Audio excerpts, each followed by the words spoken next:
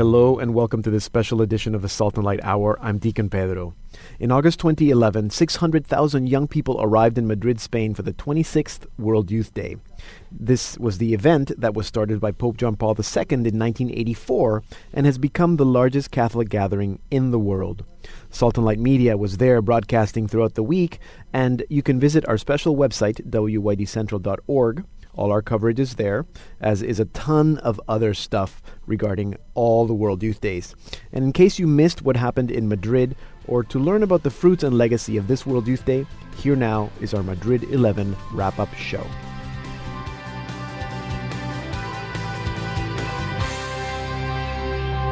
Hello and welcome to World Youth Day Central. This is our special Madrid 11 wrap-up. I'm Pedro Guevara Mann. And I'm Father Chris Valka, and we're joined by Sheridan Aguilar and Father Tom Rosica. Great to have you both. Thank you. It's been quite the week.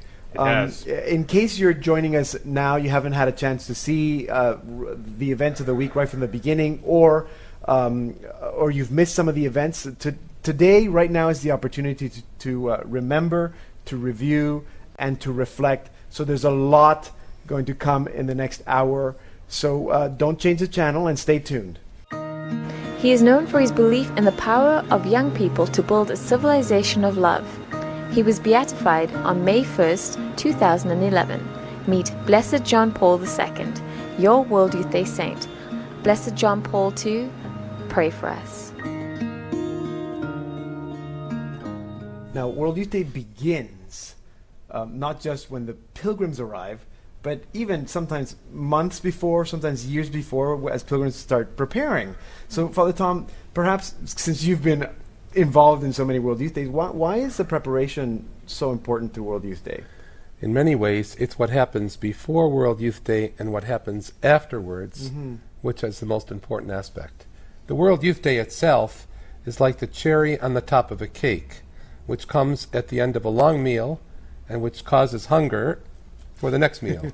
And so if you look at it as a long process, as a catechetical process, the days in Spain or Madrid or Cologne or Sydney or wherever are simply the culmination of a long process of preparation and a launching pad to some new ideas, some new ways of living, and some new ways of commitment. And that preparation is not just up to the whim of the youth leaders. Is it something that is directed from, let's say, the Pope's message for World Youth Day or anything that comes from the Vatican? I think it's important to situate the World Youth Day into what I call the Jubilee method.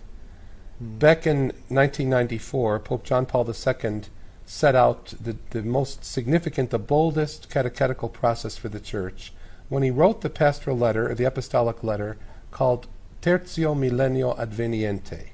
And what he did was spell out in that letter a 6-year process of preparing for the Great Jubilee. Never before has there been such an intensive process of preparation for a celebration. So if you kind of want to have a microcosm of the Jubilee, in fact, the emblematic symbol of the Jubilee year was the World Youth Day in August of 2000. Right. Look at it as a process. The Pope writes a letter. You excuse my voice, by the way. Yes. I've been screaming "Viva el Papa" too much this week and saying and not "Esta es sleeping. la juventud del Papa," Yes. and now I have no voice. Yes. Is it not because I'm spoken like this? But I think if you see this as a process, the Pope writes a letter to announce the big theme of the World Youth Day.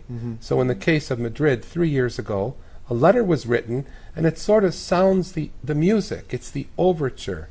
If you think of a play or a music, think of The Sound of Music, for example, and you hear in the overture the strains of all of the great themes and the songs that are going to come up through the film. And this is what that letter does. And it really is the pastoral plan, if you want to use it in North American terminology, the catechetical process, if you want to be a little theological, or it's a methodology, if you want to be really scientific, of how to approach this World Youth Day. Right. For those who are going to come to the city, but also for those who are going to celebrate this back home. Right. Now, Sheridan, this is your first World Youth Day, so Yes. how did you prepare? I was participating in Eucharistic adoration, praying the Rosary. I really enjoyed connecting with the pilgrims that were going to be going and just hearing what they've been doing. So it's been a great part of just reflecting and reading the Pope's letters and all of the other documents around it has just been so enriching. There's a lot of community building that happens too I mean, among the pilgrims, I know the ones that were in the area where I live, they're doing fundraising. The people of the parish are trying to help support them, and so it's not just about the pilgrim, as you say, Father Tom. In the beginning or at the end, it's not about the pilgrim themselves, but it really is the communities from which they come and the communities to which they will return. Because I've already asked, for example, when the pilgrims from my local parish, I said, look, be ready to be able to come up at the first Mass. We're all back together, and you'll give kind of a longer announcement and share with the people, at that Mass when they come back home, what you've learned. And so the communities really are a big part of supporting these pilgrims, both before and after the World Youth Days themselves. In fact, as we were preparing at Salt and Light, and our preparation is a little different, we were receiving messages from different groups from Montreal all the way to Vancouver as they were preparing. And in fact, you shared and had a chance to visit with the group from Toronto, and you prepared this little report. I think the thing I'm looking most forward to is seeing all of the different fruits of the Holy Spirit coming together to lead these young people closer to Christ.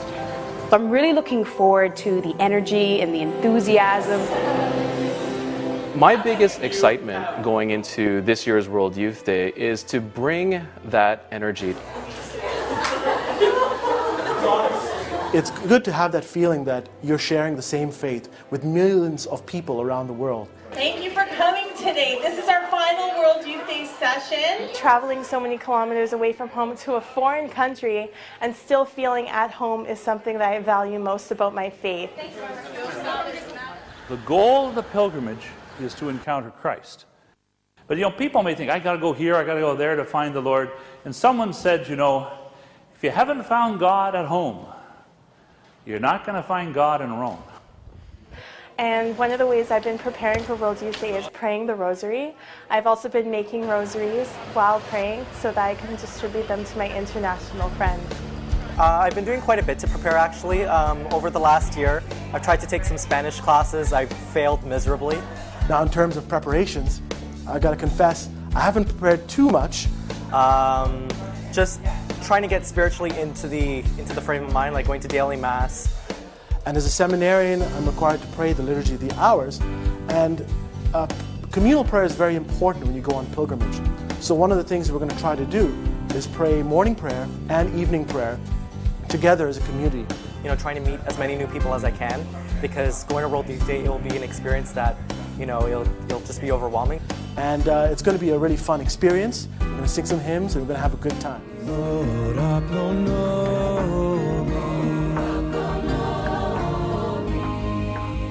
It's not just about the preparation that happens in your own home country, but actually when those pilgrims arrive here in Spain, in fact, there is additional preparation that happens because of the days in the diocese that so many different groups participate in. So many of the different pilgrims, once they arrived here in Spain, they come and they go into different cities and they stay within their own diocese and start to prepare for the arrival in Madrid itself for the World Youth Days. And this is an aspect that sometimes gets lost because all the media begins covering either on the Tuesday or they don't even they start when the Holy Father arrives. But the days in the diocese are just as important. Yeah, we really heard good reports too. I know the pilgrims that experienced the days in the diocese here in this World Youth Day, they had a lot to say. I'm sure Sheridan, Father Tom, you probably heard things as well. Yeah, I'm glad you brought up the days in the diocese, because it was an idea that started with the World Youth Day in Paris. And it was very, very quiet at that time, because Rome, the Vatican, had said World Youth Day takes place in the host city in Paris. And yet the French bishops wanted young people to have an experience of visiting the local churches. Right. And it was a smashing success. Yeah, it's a great idea. And in Italy, it started a little bit more during the Jubilee year. So people got to go from north to south all over Italy and then converged on Rome. And I'd like to say, with a little bit of pride, that the idea of the days of the diocese was crystallized, building on the idea of Paris and Rome. And what we were able to do in Canada with the days of the diocese, days in the diocese, was really a wonderful thing. And many, many people that were here in Madrid, and even in Cologne after our World Youth Day and in Australia, they came up to me and talked to me about Calgary and Kamloops and some places I didn't even know in Quebec, these little towns. And the locals, the people of those places, benefited tremendously. And that's what it does. It involves people who wouldn't normally go to World Youth Day, because all of a sudden you're hosting somebody from I don't know where, staying in and I know so many people that had hosted people during World Youth Day in Toronto, and that was their World Youth Day experience. So they might say, "Well, I didn't really go to World Youth Day, but I hosted pilgrims." And I know many people that the parents hosted. They had young children, and they hosted they hosted pilgrims for the days in diocese in their own homes. And now those children are coming to World Youth Days because they witnessed the pilgrims in their own homes, and so it creates these generations of pilgrims. Just this past year, I heard from 2 families in Canada who hosted foreigners when they came for World Youth Day, and they received wedding invitations. One family from Canada went to the wedding in Germany, and the other family sent a wedding gift over to Poland. Yes. For the couple, the young person that stayed with them. So there's all kinds of bonds and uniting people together. Yes, absolutely. I was actually speaking with a group of Canadians that had spent some time in Spain here during the days of diocese, and they had an incredible time. They said that this little tiny town had waited up till 2 a.m. in the morning, because there had been so many delays getting there. And then they threw them a big party at 2 a.m. in the morning, and everybody was on the streets welcoming them. And then the next day, they had all these speakers that they wanted to, sort of introduce them into the city. And they just did it again the next day. And they had this huge party in the park there, and they gave them all gifts. And everybody was just so overwhelmed by the generosity and the hospitality of the Spanish. Yeah, that's what I heard. I mean, Spain they really showed their hospitality in the days in the diocese. And boy, can they show it. The only thing I don't like in Spain, this business about eating late at night. And too much, we go to restaurants at 9 o'clock in the evening, they're still closed. Go up at 10:30. I remember coming to a dinner last year. The Cardinal of Madrid hosted us for a dinner, the delegates. We started at 11 o'clock at night in the city hall. I fell asleep at midnight at the table. I got to say, Father Tom, I have to agree. One of my experiences this World Youth Day as we're wrapping up is I am really looking forward to more than 4 hours of sleep at a time, because we've been getting up very early to be prepared for all our broadcasts and coverage. There's nobody that sleeps here, because we've been missing on the siesta part, though. That is really, we haven't been able to fully embrace. So I would like to, tomorrow and the 2 days I have left, I want to embrace fully the Spanish culture and incorporate siesta as to part of this experience. Late, breakfast at 11, lunch at 4, dinner at midnight sometimes. That's right. I was going to say that here in Spain, because of the Catholic, history, tradition, that some groups chose to not do days in the diocese, but they had the chance to visit some shrines. That's right. Or do the Camino de Compostela, which I think was also a very enriching experience for a lot of them. Yes. Days in the diocese ends Sunday, Monday sometimes. Pilgrims start arriving into the host city, so Monday, and some groups were even arriving on Tuesday, and that's when we had already been here for a couple of days, so that's when sort of we started seeing and feeling lots the excitement. Of people come in. I know, Sheridan, you went to the airport on the Monday. Yes. What was that like? It was amazing, because there was just an army of volunteers to welcome them. Yes. And just seeing everyone streaming in, all of these flights from all over the world, and everybody's so excited. You know, they've all had these long, arduous journeys to get there. And yet, the minute they got there, welcomed by the volunteers, and you could see the excitement was there. And everybody was just so responsive to meeting each other immediately. They're like, "Oh, where are you from? What are you doing?" And so it was just a fantastic experience of something beginning, and a sense of that universality of the church. Everybody's coming together. You know, there's a witness value of all of this too. It's not just an event or the effectiveness of a way of getting people to a country, but imagine what the outsiders are seeing with all of this. And I've heard many, many testimonies in the different cities. But here, this week, for example, I had 1 hour off the other day, so I went to the barber. Snuck in the barber, went to see a Spanish barber. 3 Muslims from Morocco are the barbers. So one's cutting my hair, the other one saw me dressed as I was with my badge on. You're with the Pope and the kids. I said, yes. And they were shaking their heads. I said, what's wrong? They said, your religion must have really good stories to bring this many people together. And we started talking about all of that. One of the guys said, I got 3 kids. Could my kids participate in something like this? And the people in our hotel, the women every day that are cleaning in the hotel or whatever, waiting, how was it? What's it like? We're watching everything on TV. Why are the kids so well behaved? So it's a very powerful witness that's being given. Cardinal Pell in his catechesis with the students here, the young people here, had talked about it in a time that we know today when so many people are moving across the planet because of war and famine and disease. This is the largest reason for young people, and actually one of the largest movements of young people on the planet, especially for peaceful reasons. And I never really considered just the comparison when you talk about why do people move from one place to another, and most of the times it's as a result of fleeing from something more than it is to going. It's a lovely image, because at the opening of World Youth Day in Rome in 2000, it was August the 15th, 2000, in St. Peter's Square. We were there kind of watching all this, saying we're going to do this in a couple of years. Yeah. Cardinal Stafford gave the welcoming address to Pope John Paul II. I will never forget Stafford's words. He said, "Your Holiness, in Europe, in olden times, when people saw these vast movements of young people moving across, they bolted their doors and their windows because they were crusaders and revolutionaries coming to destroy. But when they see the generation of John Paul II coming, they fling open their doors and their windows to let in this life." I thought that was a very powerful image. Now, one of the things that happens also at the beginning, because of the official events haven't begun, is that countries will have national gatherings. Yes. And I know you're smiling because this was the first time Yes. that Canada actually hosted a national gathering. So I would like you to share your thoughts. Well, you know, when I was with doing us. World Youth Day in Canada and I saw these national gatherings taking place, I think the biggest one was the Italians. They're always the biggest Always, and yeah. the loudest. I watched all this phenomenon and joined in several of them. Several countries invited me to be present. And then in Cologne, I saw the same thing. And Canadians started asking, why not us? What about us? So what happened this year was rather extraordinary, and there's a couple reasons why this happened. The executive of the Canadian Conference of Bishops and the vast majority of bishops of our country are not only on board with World Youth Day, I do believe that World Youth Day is now in their DNA. The General Secretary of the World Youth Day, I should say, the Canadian Conference of Catholic Bishops, Yeah. is Monsignor Patrick Powers, Yeah. who was a class act and a gem to be with.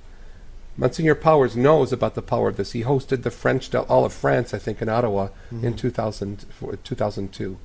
And so when the request came forward from so many groups, and when Monsignor Powers and the executive named me as the World Youth Day coordinator for this summer in Madrid, I said, why not? Now is the time to do it. So it was a coming together. And then we had a third element, most surprising, was the assistance and the presence of the Canadian Embassy.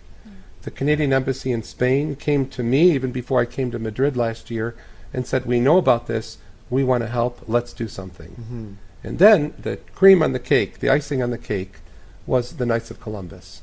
The Knights came to me and they said, let's work together and let's do the Palacio de Deportes. Right. We need an English-speaking site. After all, there wasn't a lot of English being spoken here in the preparatory period. And so we were given this huge arena, if you will, a stadium, covered and air-conditioned. Yes. In the middle of downtown Madrid. We transformed this into a massive site for the English-speaking world, and thus the venue for the national gatherings. Yeah. And before we chose the date, we didn't know we were going to be the first public event Right. of World Yeah, Youth Day. yeah. Yeah. And it was Canada that had their first national event. Yeah, it was great. Now, something else that happens when, I guess, to help us prepare, is that there's a theme. And That's right. every World Youth Day has a scriptural theme, and this one is no different. Every World Youth Day has a scriptural theme. This year's theme is taken from St. Paul's letter to the Colossians, planted and built up in Jesus Christ, firm in the faith. I think the theme of this year's World Youth Day is very appropriate for the young people of today, because many times they're looking for things to root their lives in, and so to see Christ and the faith as being an important area and necessity to sort of live their lives and to root themselves in that, and to see how that is a very important dimension of the Christian life. The theme, Firm in the Faith, I hope recalls to the participants the importance of being grounded. And who are we grounded in? That we must be built on the rock of Christ and in a personal relationship with Him. When we live with Him, we abide with Him. And when the young people and the bishops, together with the Holy Father, gather in Madrid, it's just an optimal occasion to do that, to reaffirm the great wonder of the Church the mystery of its Catholicity, people from every language and tongue and nation coming together as the one church, the body of Christ. As the theme itself suggests, those putting down of roots are ultimately putting them down into the person of Jesus Christ. And to be nourished and strengthened by the love that comes from those roots into our lives and takes us over, that's what, as the theme itself says, helps these young people to grow firm in their faith and to know the joy of being a follower of the Lord. And we've also been listening to Firmes en la Fe, this year's World Youth Day theme song, which also reflects the scriptural passage.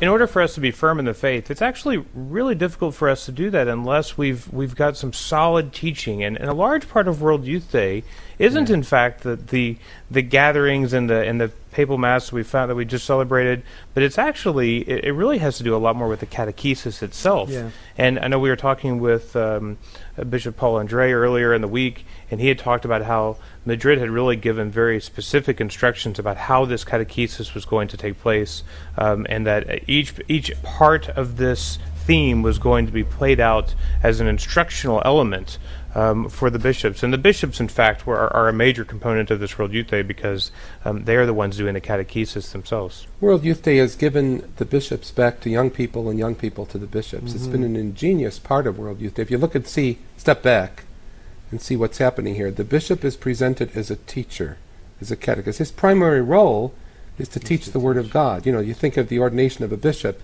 when the book is held opened above his head. Mm-hmm. It's the house of the Word of God. The bishop dwells in that house. He goes out every day to take the Word to the people and brings it back. And there's no better place to see that enfleshed than at a World Youth Day. Many bishops have told me after being at World Youth Days, when they've gone back home, I remember a bishop telling me a couple of years ago, they call me, they want me to do a catechesis. Mm-hmm. I said, that means go and teach them, be with them. Where'd they get these ideas? You know, I said, it's at the World Youth Day that these things happen. Yeah. And it's created a wonderful rapport. It's an intergenerational thing, but it's also, it's a religious event where it offers the bishop as a teacher and we are disciples. Yeah. And then the question and answers that come about is often very, very good. Sheridan, I know you were out in the field a lot, but did you have a chance to be able to go to any of the catechesis sessions? I did, but just to follow up with that, I spoke to some Canadian pilgrims just after they come out of a catechesis session, and they said it was a really great opportunity to speak directly with the bishops. They said they had all these questions, and they loved the part where they could just go right up there and ask him, why do we believe this? Why? Because sometimes there's a question-answer portion. Yeah. Exactly. And the thing is that how can you profess something if you don't understand it? If you don't feel that there's some sort of integrity to what's being said? And how does it relate to my everyday life? And this is such a great opportunity for people to become firmer in their faith, to understand why they do what they do. Mm-hmm. And it's not just some sort of empty action. At the Palacio, we had the big. During a World Youth Day, you have the smaller catechesis sessions in the churches, depending on the size, and they can be very intimate settings. Our Canadian bishops who were catechists this year, we had 5. These are bishops that are invited by the Pontifical Council for the Laity, the Vatican. Mm-hmm. And so we had 2 English bishops and 3 French-speaking bishops. The English-speaking bishops, Archbishop Michael Miller, who offered one of his catecheses here in the Palacio de Deportes, and I think there were about 14,000 people that day. Yeah. And the other days, Archbishop Miller was in smaller churches. Archbishop Richard Smith, the Archbishop of Edmonton, was also another English-speaking catechist, and he was in 3 parishes.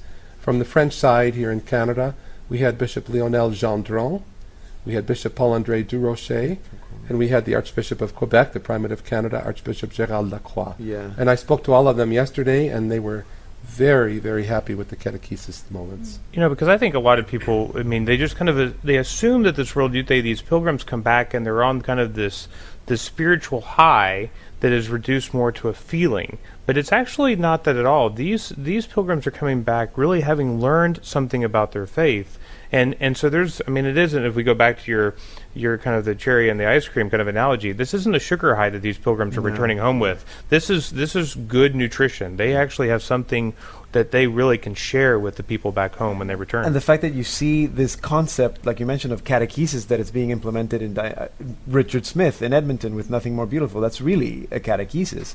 And in other dioceses, or if there's a youth conference, there's a catechesis. And that's something that it's Pope John Paul II very, started. very important. The bishop is the teacher of the Word of God. And the primary role, I repeat, is teaching and preaching the Word of God. Mhm. Sadly, sometimes the bishop is forced to do so much administration. Yeah. Several bishops also said to me, thank God for the young people who brought me out of the office. And that's a very important thing. I also really loved the fact that they had the personal gift of the Pope in the Pilgrim Backpack, UCAT. Right, And I saw a lot of yes. pilgrims reading it, and it was just such a great compilation of quotes, pictures, which is always a nice compliment, and then of course the catechism in a way that's very accessible. Speaking of UCAT, it was the Pope's gift to the young people, and I heard yesterday that it was the largest first edition publishing of any book in history. They printed 1 million in the first printing. Yeah, it's Really? You don't usually Wow. do that with our books. No, we don't. But 1 million copies were printed in the first printing, and I'm sure that this will sell. This is going to catch, and it will be selling now that people bring it home, and my brother wants it, my sister wants it, my friends want it, and parishes will take it. What is UCAT? We should probably say what it's not about animals, it's not cats. It's not. But this is a catechism, and you being trendy and stuff. So Yeah, it's a catechism for young adults, for young people. Yeah. With the preface by none other than Pope Benedict XVI. Yeah, and it's done in a very useful it's, manner. And it's got, I mean, along with the catechism, it's got all kinds of different quotes from the saints that are appropriate to that particular teaching, all kinds of other references and pictures and everything else. I had a chance to really glance through it just for a little bit, and I was like, okay, I'm going to use this. This has got a lot of great Well, and the fact that it was the gift from the Holy Father, and even though we try to tell ourselves that young people are not here because of the Holy Father, but there is there's that connection. That connection, and so the Holy Father, when he's arriving on Thursday, the kind of energy changes. The Holy Father did arrive on Thursday, right. And we're going to go to that very, very shortly. We're going to just take a quick break, so don't go anywhere. Blessed John Paul II was a profoundly humble and courageous man, full of life and in love with Jesus Christ. He had a great sense of humor, cultivated a deep prayer life, and endured long suffering. He is the founder of World Youth Days. Your World Youth Day saint, Blessed John Paul II. Pray for us.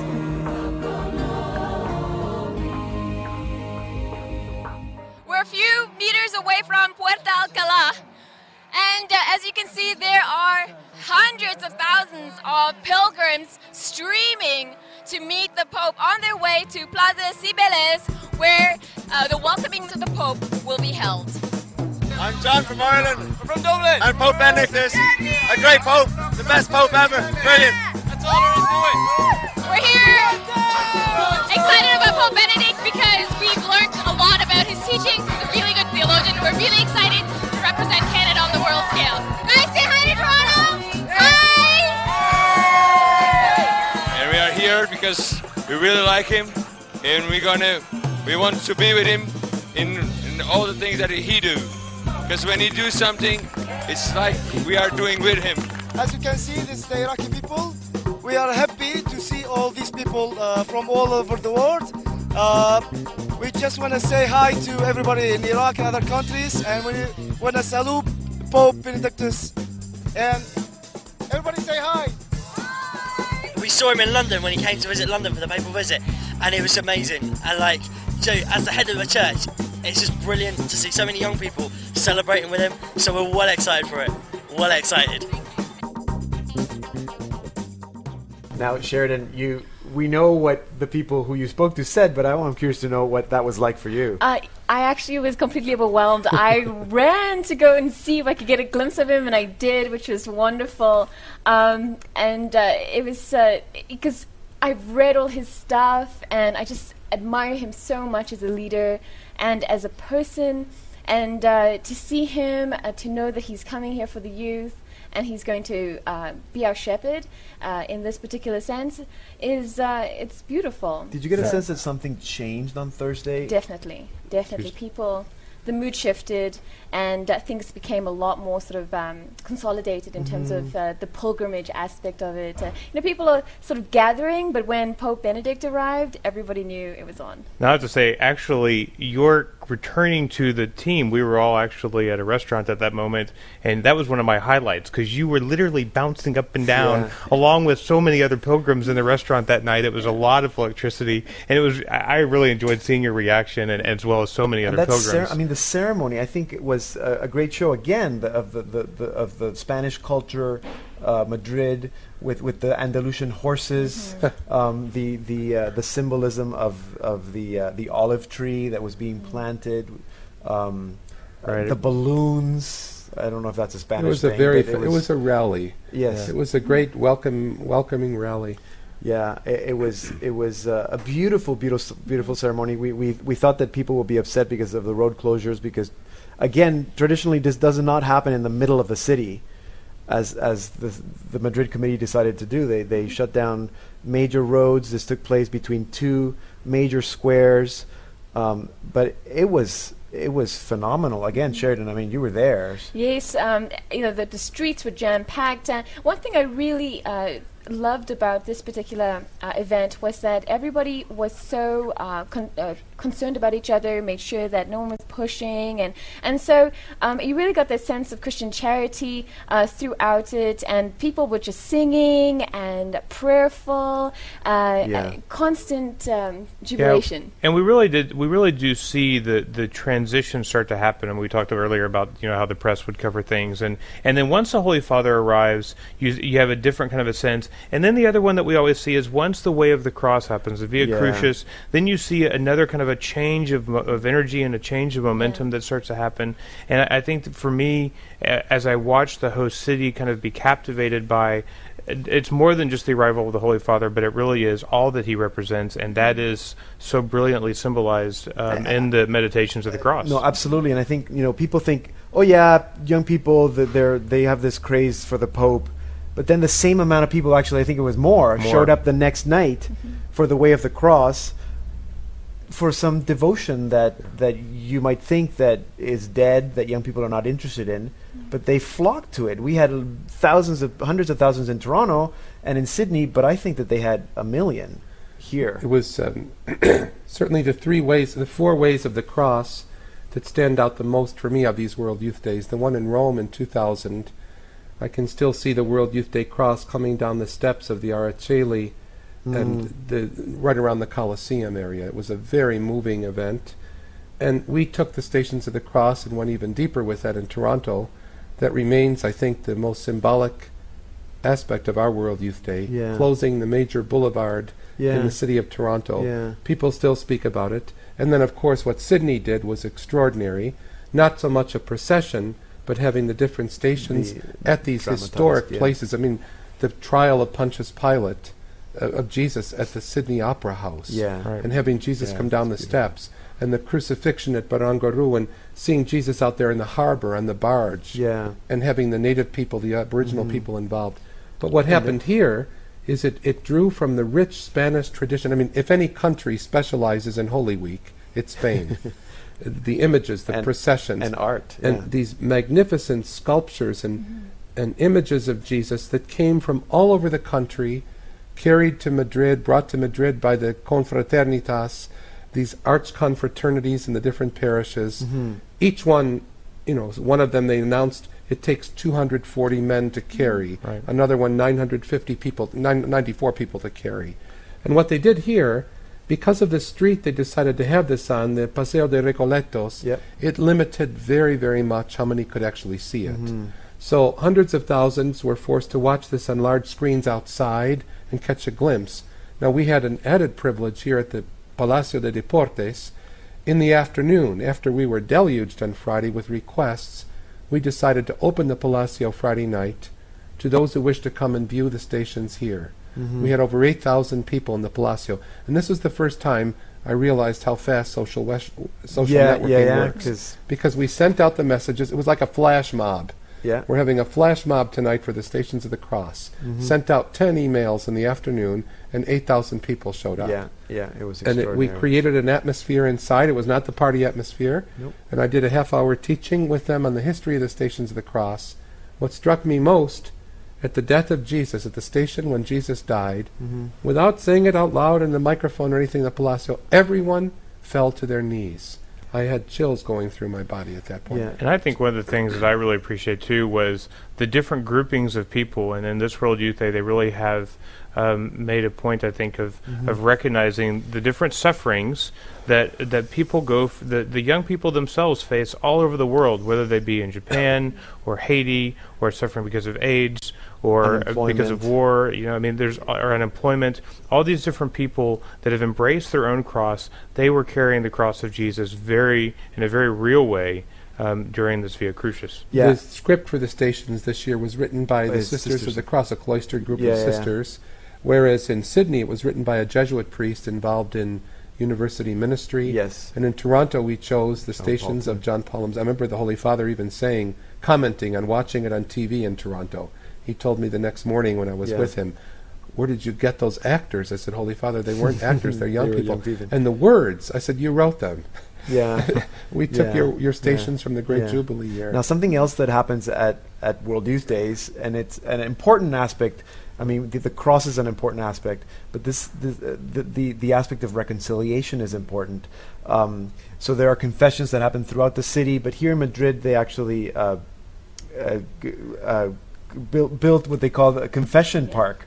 And Sheridan, you were there. Yes, and in fact, 200 confessionals all the way down, and just a huge site just dedicated to confession. Yeah, so Sheridan was there, and she prepared a little report for us. We're here at the Parque Retiro, where the Festival of Forgiveness has been ongoing throughout the week. And as we know, confession is one of those beautiful sacraments where we really get to experience God's mercy and expose ourselves to more grace. So we decided to speak to some of the pilgrims in line here to see why they think confession is so important. It's really important to recognize when we sinned, to be able to receive Jesus better. I really think it's an important moment, and I really want to enjoy it the most I can. Confession is very important. That helps you inside to reflect and to think yourself how you can improve your life and to help to the others to live better, I think. We need confession to clarify with ourselves before open to others. Confession is important because we're here at World Youth Day to reflect, and it's just a nice time to sort of be alone and really think about things. We all have our crosses that we bear, so it's just a nice way to sort of lessen the load. You know, when you have like a lot of sins, you cannot have a real good life. You cannot live in real peace. So I think it's very important just to tell your sins to a priest in order to live in peace. You know, just as you need to have a wash every day, you need to wash your soul. So if you want to be clean and beautiful inside, then you really need confession. Imitate Blessed John Paul II by cultivating a love of the Eucharist and our Holy Mother Mary by spending time in adoration of the Blessed Sacrament and praying the Rosary. Be fearless in proclaiming the name of Jesus and his message of salvation for humanity. Respond to Christ's call to be the salt of the earth and the light of the world. Blessed John Paul II, pray for us.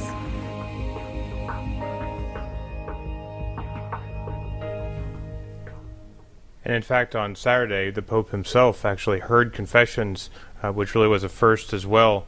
And in fact, Saturday was really a busy day for a lot of people. The Holy Father had a lot of different places that he went to, and the pilgrims themselves began the great procession to Cuatro Vientos that happens throughout the day on Saturday. And so there's a lot of different things that really happen in anticipation of the final concluding Mass.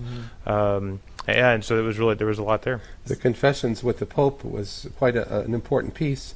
Pope Benedict, the organizers offered him 3 people from 3 different countries, and they had one on reserve. And the Holy Father told the organizers, we reserve the Blessed Sacrament. We don't reserve confession. So bring the fourth one. So all four people from different countries. Because he wanted more. He wanted to hear more. He said, I'm happy to stay here for an hour. Is that it? Yeah. And because of the timing. Now, and is that everything do you else. think it's going to become a World Youth Day tradition?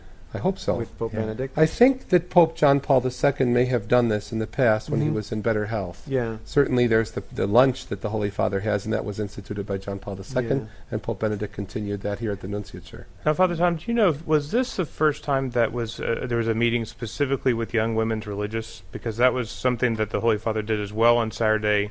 But I didn't know if that was the first time. I know he had met with religious before, but I didn't know if it was only young women religious before. As far as I can tell, I was asked the question yesterday by the French newspapers, that this was the first time a specific meeting was held for young women, consecrated women, out at the monastery of El Escorial. Yeah. And there have been gatherings of young religious within the context of World Youth Days. I'm not sure that the Holy Father addressed those gatherings in the past, Well, it's but they were very successful, and they were, again, overbooked. There were thousands for that, and for the seminarians and for the young professors. Yeah, exactly. So he met with professors. Is this something that comes out of a desire that the Holy Father wants to meet with these specific groups? Pope Benedict is first and foremost a teacher. Mhm. He's very much at home in the university environment. It never surprises me when he goes on pastoral visits. There's always a meeting with professors. Yeah. We're in a university setting. We can think of all the places that he's been to, the many countries. And with religious, he's genuinely concerned with the future of the church and with vocations. Yeah. And so he spends a great deal of time encouraging young men and young women in their vocations. And I think it's also important for him to be energized. Mhm. This is a consolation for him. He's a human Yeah, being. When you look out absolutely. sometimes and you see the areas of drought and see the areas of abundance in terms of vocations, Yeah. to see people from around the world who have chosen to follow Christ so publicly is remarkable. Now, the other big thing that happens is really what the pilgrims are doing, and that's preparing for the concluding Mass through the vigil. Yeah. And Yeah. Sheridan, I'm interested in your thoughts because you walked out there, you did the walk, and then you were out at the vigil, and so I'm interested ran. in how I'm interested in your Images. I'm interested in your thoughts on the walk out there and what that was like being with so many other people en route. Well, on the metro, it was jam-packed, and we were all sweating because it was so hot, and just with that many people in there, it's overwhelming. Now, this of course, when I watched I was at the vigil last night. I got soaked too, and we had some theatrics provided by Heaven last night for the vigil. And Yes. reminded me very much of the World Youth Day in Toronto With the that rain. terrible electrical storm. Except ours happened after the Pope left the stage. Yes, the not Spaniards wanted it while he was on the stage. Yeah. And there was some moments of concern, I should say. The sound system failed at one point. Pope Benedict's Zucchetto flew off, and it's in somebody's hands right now. Yeah, it disappeared. People around him were quite concerned. The umbrellas came out. There was a moment of holy panic. We thought it was going to get canceled. There was great concern, people running, and I got all the calls from our groups who were in distress, the Canadian groups. I went backstage, and I know even the security people were taking cover from the rain. Yeah. Now, Sheridan, you were there with the Yes. crowd. What was that like? It was actually very beautiful because I know. Beautiful. Oh my God. It was beautiful. She's an The optimist. The reason, because we had nothing and all the gear was getting wet, we were just completely soaked. And we had a couple of Italian pilgrims that told us to get underneath their top, and I didn't realize that close to 15 people could get underneath one little tiny piece of material like that. Yeah, But yeah. everybody was so gracious, and it was fun as well. Everybody was in it together, and we were just hoping that everything could get back online, and so we could proceed on with their vigil. And everything did get back online because I believe an announcement was made. It was hot. You guys wanted water, so Yes. now you got You your got water. it. Now can And you we please got it, everybody yeah. pray so that it stops? And it stopped. Yes. Just in time for Adoration. For adoration. And the adoration was at least on television. It was amazing. But again, this is a good opportunity to say the culture that's been created through these events, the culture that's been established. These are not hoodlums. These are not wild people. No. There's an internal discipline. There's a respect. I was stunned to see the number of people who fell on their knees praying in the midst of that storm, not knowing what's going to happen up on stage. Is the Yeah. Pope going to lift off with the storm or whatever? The umbrella. bishops, I saw some of them taking cover. It was very scary during the storm part. And the Pope himself seemed to be influenced by the fact that they all stayed and prayed with him. It seemed to be affecting him as well. He was very moved by the fact that they stayed. Well, he told them, he said that your strength has been, or your courage is stronger than the rain. And you have stood firm in the faith, so he was able to bring it right back to the theme. For us, we also put one of the verses of our song into effect. We wanted to show we stand against the storm in our song for Toronto, and we showed that. Yes, and here we're firm in the faith. When lightning hit and the wind blew the roof off, we are firm in our faith. Well, and let's not forget the heat that was before. Firm in the faith in the heat, firm in the faith in the rain. I mean, all these different challenges, the dust, that's right. So there was a lot of challenges out there. But the vigil's an important moment because it leads into a prayerful mood. Yes. And what's always very striking, Pope Benedict has instituted in Cologne and repeated in Sydney and now in Madrid the adoration of the Blessed Sacrament. And he's a great teacher who loves silence. And so there were long pauses last night in the liturgy and this morning as well. Yeah. And there's nothing wrong with the silence. No. We shouldn't try to fill the silence with more noise. Now, Sheridan, you told me something last night when you finally did get back. Yes. It just reminded me of this, the prophet Elijah. And, there was the storm and there were all these different great signs, but God was in the silence. Yeah. And I just felt that when adoration began, there was complete silence, the rain went away, and it was very prayerful, a moment of peace, and that's something only the Christ can give us. Yeah. And so it was very beautiful. So you felt God was not in the heat? No. God was not in the storm? He was with us all the time, but God was in the silence. He really spoke, and I felt his peace in the silence. Absolutely. Now, most of the pilgrims, as far as I understood, spend the night there. That's right. There were we have the statistics, about 1.4 to 1.5 million people that were at the site. And I remind you, the site was built for about 750 to 800,000 max. So we had a few extra guests. Yes. And then the Spanish authorities decided to close the site last night. Right. Everybody would stay there, and the guests who weren't able to make it, the pilgrims that weren't able to make it, remained in Madrid, and a big stadium was opened at midnight. Right. So these young people could go to the stadium. There were several 100,000 that didn't make it into the site. So then this morning, nobody was allowed. The people that were there last night were the only people that were allowed. If they had to leave last night, they were able to leave, but no new people were allowed in. Right. And then the World Youth Day continued, the liturgy continued, and then in Madrid there were several venues to accommodate those. I know several bishops who returned last night to meet their groups who weren't able to come out to the park, to the airport. So World Youth Day concludes traditionally with the closing Mass, or the final Mass, that even though the Vigil seems to be the most memorable event, usually the Mass is the most important event because it's the source and summit of our life. It's the Eucharist.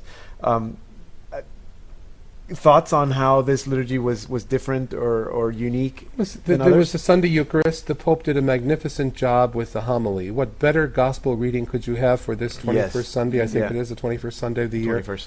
Than Jesus at Caesarea Philippi with Peter, eliciting that profession of faith. And as I mentioned before when we were doing the commentary, I find it very striking. What are these new places, these new Areopagi today where the Lord takes us to elicit our faith? Yeah. Oftentimes we think that we're going to make a profession of faith in a retreat house after a 30-day retreat, or in a beautiful, quiet place. But the Lord takes us to these loud, noisy places, and these places filled with people and with chaos at times. In Jesus' time, it was Caesarea Philippi, which was no retreat house in ancient Israel. Here, there's places like Cherry Creek Park and Randwick Racecourse in Australia, and Longchamp in Paris, and Downsview Park. With all these people, in the midst of all of that, who do you say that I am? And it's not just a head knowledge that we're asked, but it's the knowledge of the heart, and to meet Jesus as a friend, which is the constant theme of this pontificate. And it seems to be, again, a theme throughout the week, that Jesus is a friend who comes out to encounter us, that we need to allow him to encounter us. And then once you've encountered him, you don't keep him for yourself. Sent forth. You're sent forth. You have to go out there, which is why people have asked us, Pedro, what this object is that was behind the Pope. Oh, Some people says, is this a yellow and white mushroom that's opened up to the heavens? Yeah. Or a lotus flower that somehow went wrong. But actually, it's a tree with the roots inverted. The roots are going upward. Yeah. And I find that very symbolic, because this whole theme of the World Youth Day, rooted, planted firmly in Christ, only when you're rooted in Christ can you grow upward. Yeah. And the branches come off of you. And when I first saw the thing, I didn't know what it was. Yeah, it's an interesting. I said, it's not a fungo, it's not a mushroom. No. But this is a beautiful tree with the Yeah. root. There was also some jet. Some people saw some steam coming down. It wasn't steam. It was very wisely positioned above the Holy Father. For the heat. It was holy air conditioning. Yes, yes. Now, traditionally, again, one of the last things that happens with the closing liturgy, there's the Angelus is prayed, and there's an Angelus address, and of course, the announcement is made. Now, the announcement of the next World Youth Day had been already revealed, but in case you missed it, this is the moment when we found out where and when will be the next World Youth Day, and so this one was no different. Any thoughts on the announcement? Yes. Yeah. I certainly like the fact that though this next one is going to be a little bit faster, it's going to be in 2013, so there's not as much time, but that we actually were able to watch the passing of the cross here at the World Youth Day itself. I was actually, I liked seeing that as part of actually the passing on, because in many respects, the real work now does begin. And because it's only 2 years, rather than waiting till Palm Sunday next year, when it would normally be handed over in St. Peter's Square, here are the Brazilians going wild. This is a foretaste of what's going to happen in Rio. And the Brazilians know how to celebrate. Absolutely, and the Holy Father seems there to be you enjoying. see a little screen, a stadium in Brazil, in Rio de Janeiro, where their brothers and sisters who could make it are also going wild. Mm-hmm. I think that was him just announcing the fact that it was Rio. Rio de Janeiro in the summer of 2013. The dates have not yet been established. No, so please, those listening and watching, don't buy tickets yet. Yeah, the Brazilians are just so ecstatic. I was talking to them throughout the week and just hearing their thoughts, and just generally they just are just so looking forward to welcoming the Universal Church to their home so they can celebrate together. Yeah, and there's great pastoral needs in Brazil, because when the World Youth Day comes to a country, it's not because it's a nice tourist destination, but the tremendous pastoral needs. I remember being with the bishops of Brazil at the Synod on the Word of God, and the big problem they're facing there is the plethora of sects, S-E-C-T-S, all of these religious groups that are coming up and taking Catholics away. Right. Catholics are fleeing in droves. And why? What's the problem here? And so the presence of the World Youth Day, the convergence of young people from the world, the witness of so many young people of the Catholic faith will be an important gift for Brazil. Yeah. Well, and with that really is the official conclusion of World Youth Day. A lot of the pilgrims will go straight from Cuatro Vientos to an airplane or a bus ride or I don't know. But I'm not really ready to start thinking about Rio yet. I'd like to be able to enjoy all the things, and that's one of the things I would want the pilgrims to do as well. Is that they need to? I mean, I think all of us. It's very tempting to be able to say, okay, we got to start thinking about Rio because it's in 2 years. But in fact, there are great gifts that we've received through this World Youth Day. There's lots of seeds to be sown. In the coming years and the coming months, not just in this country, but as the pilgrims go back home. And I certainly look forward to hearing more of the stories from all the pilgrims. I know I certainly will. Yeah, well, you will. Yeah, certainly at the university. And I think it's a very good point to stress that the World Youth Day is not the tourist office of the Vatican or of the Roman Catholic Church for young adults. This is the catechetical office that does involve some site visits. The World Youth Day offers us the pastoral plans.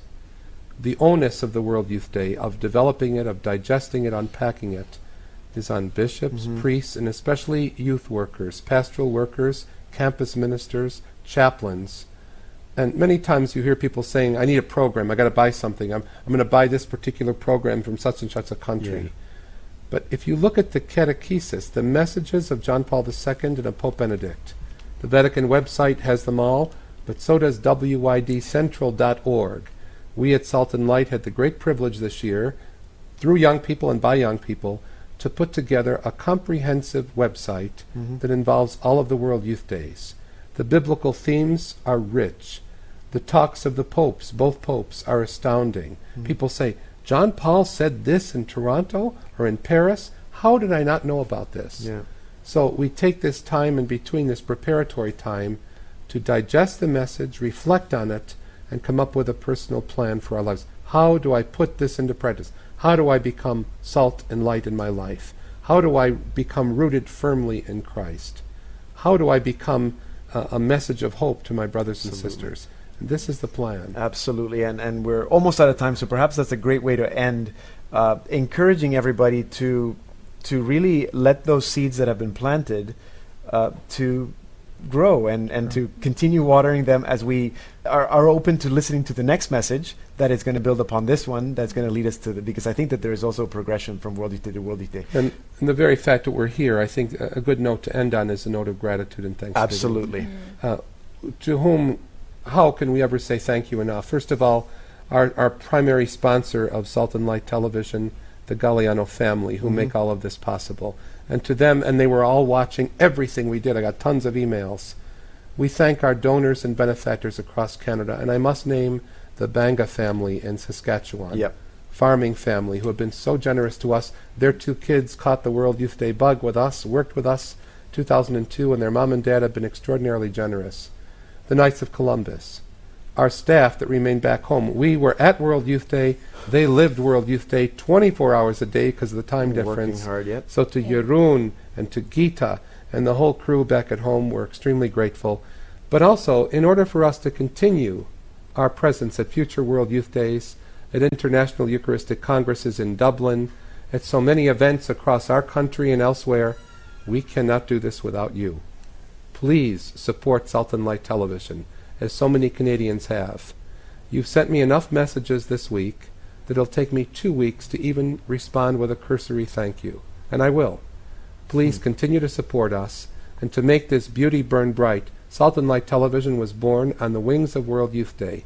It is a living witness to the World Youth Day that we had in Canada, and a tribute and legacy of Blessed Pope John Paul II, the father of World Youth Days. Yes. And I also want to thank and acknowledge our crew, because you might see Father Chris and I, Sheridan, us on TV, but there's a whole crew behind the scenes, Javier and Danielle and David LaRosse and Wally, and the several volunteers, David Diaz, who a friend of ours from Spain. Former intern, former World Youth Day. We would not have been able to do anything without him.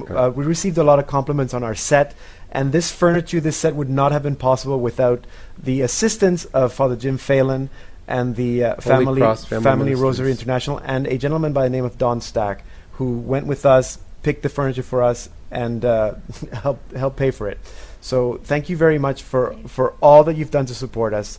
Thank you, Father Tom, for being with us here right now, but also for being with us. And Sheridan, it's been great working with you. Thank you for helping us out. Thank you so much. And those of you watching, what World Youth Day offers, what Salt and Light offers, is merely a small reflection of the wonderful work of the Canadian Conference of Catholic Bishops, their trust and hope in us, and the wonderful collaboration we share. So to the bishops of Canada, 24 of whom were present here, thank you very much. And thank you for being with us. This is going to be it. This has been World Youth Day Central Special Madrid 11 Wrap-Up. I'm Pedro Guevara Mann. Father Chris Valka, adios. That concludes this week's special edition of the Salt and Light Hour. Remember that you can stream or podcast this show at saltandlighttv.org/radio, and you can send us emails to radio@saltandlighttv.org. I'll talk to you next week. I'm Deacon Pedro, and this has been a special edition of the Salt and Light Hour.